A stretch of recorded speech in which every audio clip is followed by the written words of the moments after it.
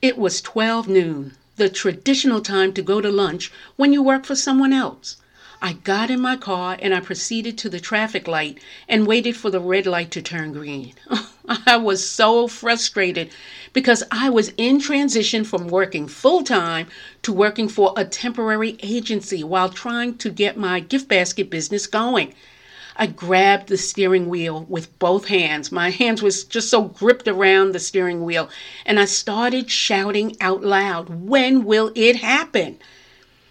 Working for myself full-time seemed to be taking forever, but meanwhile, you have to work elsewhere to put food on your table.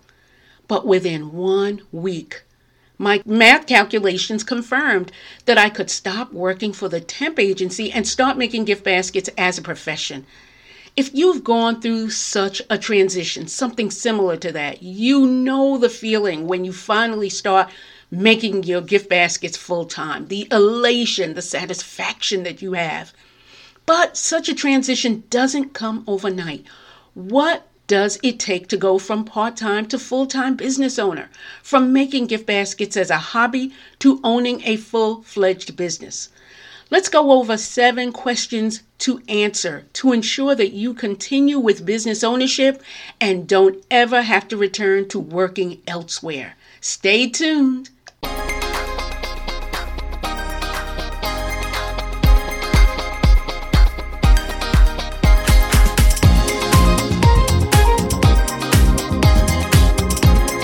Welcome to Gift Basket Business, where we discuss the ideas, triumphs, and challenges aspiring entrepreneurs and seasoned designers face in the gift basket world. I'm Shirley George Frazier, your host and author of How to Start a Home-Based Gift Basket Business, the Gift Basket Design Book, and I'm Chief Basketologist at giftbasketbusiness.com. The transition you make from making gift baskets as a hobby to having a full-fledged business seems to take forever when you're not at that stage. As I said, you have to, well, you don't have to, but you need to put food on the table and you need to take care of your bills. But meanwhile, you are doing everything possible to have a full-fledged, full-time business. So these 7 questions that I'm going to pose are certainly not the only questions to ask yourself, but certainly they give you a grounding for what you have to do in the preparation for turning your business from a hobby to a business. In the course that I teach, Start Your Own Gift Basket Business, many of the students ask, well, when do I register my business? When do I know that it's not a hobby anymore and it's a full-fledged business? Well, these 7 questions that you will answer on your own, according to wherever you are in the world, will help you to focus on what you need to do and what you need to prepare so that when you make the transition, you know that you are grounded, that you created a good foundation, and that you are on your way to having a truly successful full-time gift basket business. The first question is, are you committed to making gift baskets your profession? Sometimes you want to only make gift baskets as a hobby. You don't always want to have your hands in the shred. You don't want to create a whole studio. You just want to make gift baskets occasionally for certain people at certain times. You want to show off your artistry, your design sense. If that's what you want to do on a part-time, when you want to schedule, then that's what you do. But you really do have to search your heart and say to yourself, yes, gift baskets are for me. I love the designing. I can't keep my hands out of the shred. I want to possibly have staff when I need to, or staff all the time.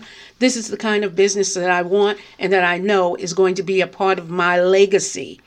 So really think about if you are committed to making gift baskets every day, because every day you're going to have shred on the floor to sweep. Maybe you're not sweeping it, but it needs to come up off the floor to make for a pretty place where everything is organized the next day when you return. You do not want to think about gift baskets and say to yourself, oh goodness, am I still making these things? You want to always have a good heart when you are making gift baskets because you are distributing them to people who are elated about receiving whatever you make, whether it's individuals or you are bringing corporations together.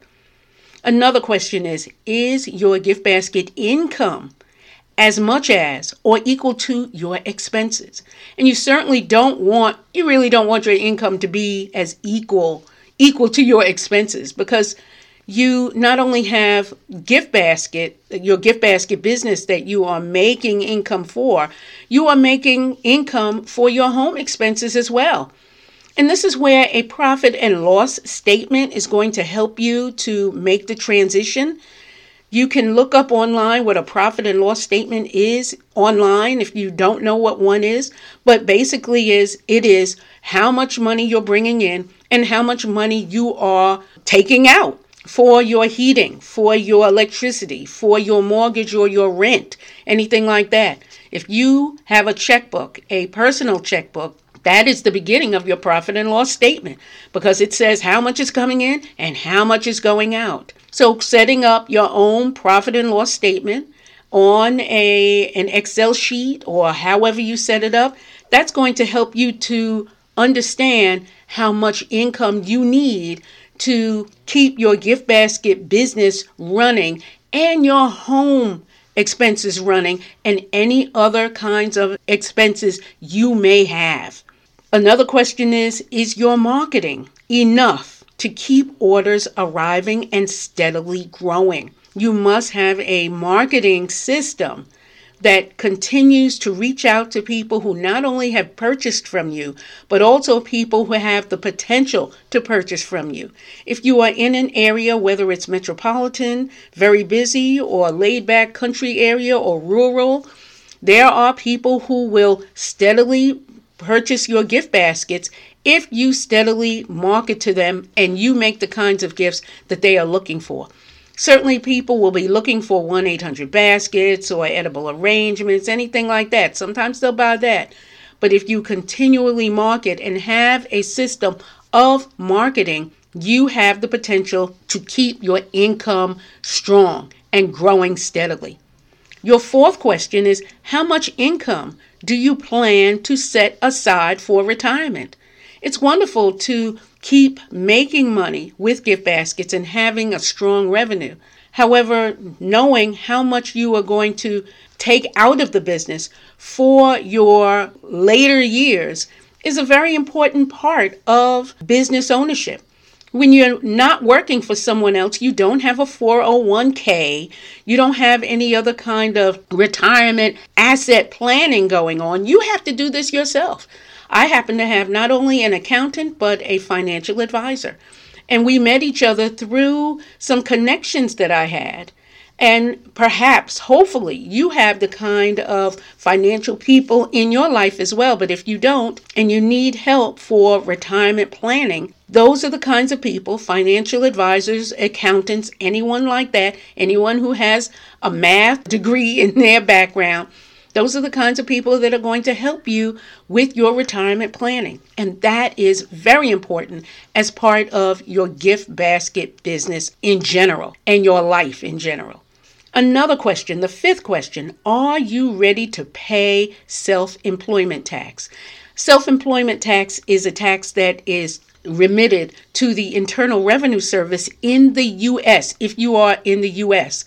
But perhaps there's some other tax or some other payments that you need to pay if you're in Canada, if you're in Europe, Africa, or Asia.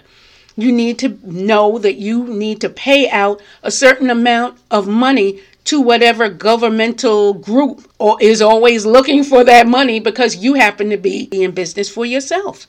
Now, a certified, at least in the United States, a certified public accountant is going to help you to calculate the estimated taxes that you need to pay for these self-employment taxes or whatever taxes you need to pay according to the country you're in. So you need to be ready for that, because when you work for someone else, again, at least in the United States, all kinds of different taxes are coming out of your paycheck. Well, you don't have a paycheck anymore.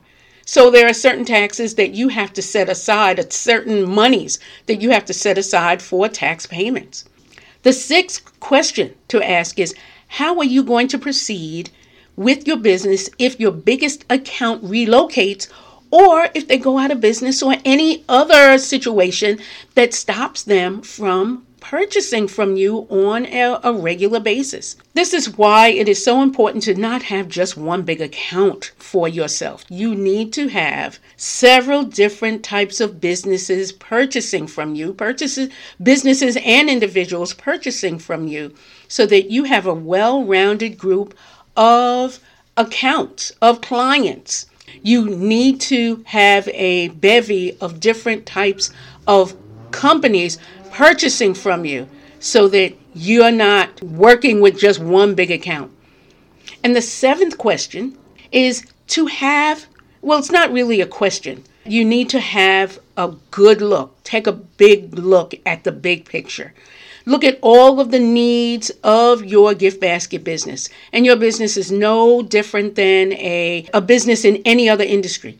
You're going to need a webmaster, somebody to take care of your website. You need a bookkeeper. You need in-house staff when you have big orders. You need a marketer. You need a social media manager. Sometimes the marketer and the social media manager they're not the same person. You need somebody to watch your inventory, because sometimes if you run out of cookies or crackers, you don't want to go to a retail store and buy those items because you overlooked getting those kinds of products. You may need a shipping staff, someone who's going to box up the gift baskets that are ordered every week. You need a delivery driver. That's not always going to be you as you steadily grow. Even if growth is small, you probably will not have the time to deliver the gift baskets on your own. You also may need a videographer and a photographer. Both people do not have to be the same, just like the marketer and the social media manager. So you can see all the components of your business and all of the tentacles, so to speak, in your business to keep it running like a well-oiled machine. There's a lot of moving parts to your business, similar to when a movie is ending. You see all of the people's names and all the parts that they played in the movie. Not only the actors, but the boom person, the caterer, the makeup artist, all those people. That's you when you start your gift basket business. But you don't want it to continue to be you, because there are certain things in your business, certain parts in your business that people are going to do a lot better than you, to take the stress off of your shoulders. And that's what you're going to want to do as your business proceeds. So that's the 7 questions to answer. And one is not a question, but those are the 7 parts of your business to consider before you go from hobby to business, or before you go from part-time to full-time. You need to think about your commitment to making gift baskets as your profession. You're thinking about if the gift basket income that you're bringing in is much more than your expenses. Not equal to, as I had said, because you don't want a break even. You want to make more income, certainly. You want to make sure that you are marketing in enough places to keep orders arriving and steadily growing. You also want to set aside money for retirement, because you don't have another mechanism to set aside money for retirement when you don't work for someone else. You don't have that 401k or whatever kind of plan that is set up in your country for retirement. You need to make sure that some of your income is put away for you.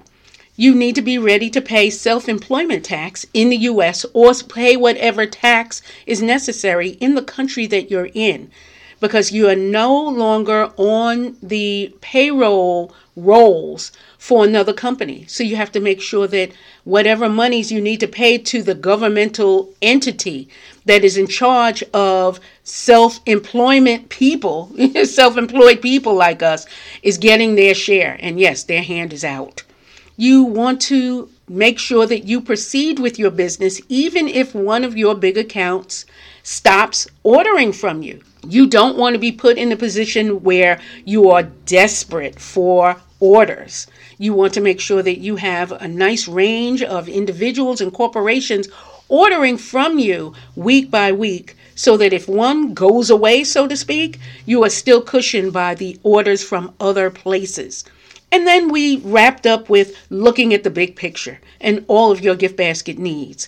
And I talked about some of the components, but there are going to be other parts of your business that you want to watch out for beyond the webmaster and the social media manager and the shipping staff and people like that. There are certain situations going on with your business that you want to make sure that you are buffered against and that you don't have to do everything on your own. Because, oh goodness, that is a bit fatiguing. Well, that is it for this edition of Gift Basket Business. Thank you for joining me for 7 questions to answer before you go from hobby to business, and also from part-time to full-time. Next week, we are going to discuss another important topic that's going to elevate your notoriety in this industry and in the world and elevate your income. And be sure to rate this podcast through your favorite listening device. I'd love to know how these topics are helping you to learn, grow, and profit. I'm Shirley George Frazier, wishing you baskets of success.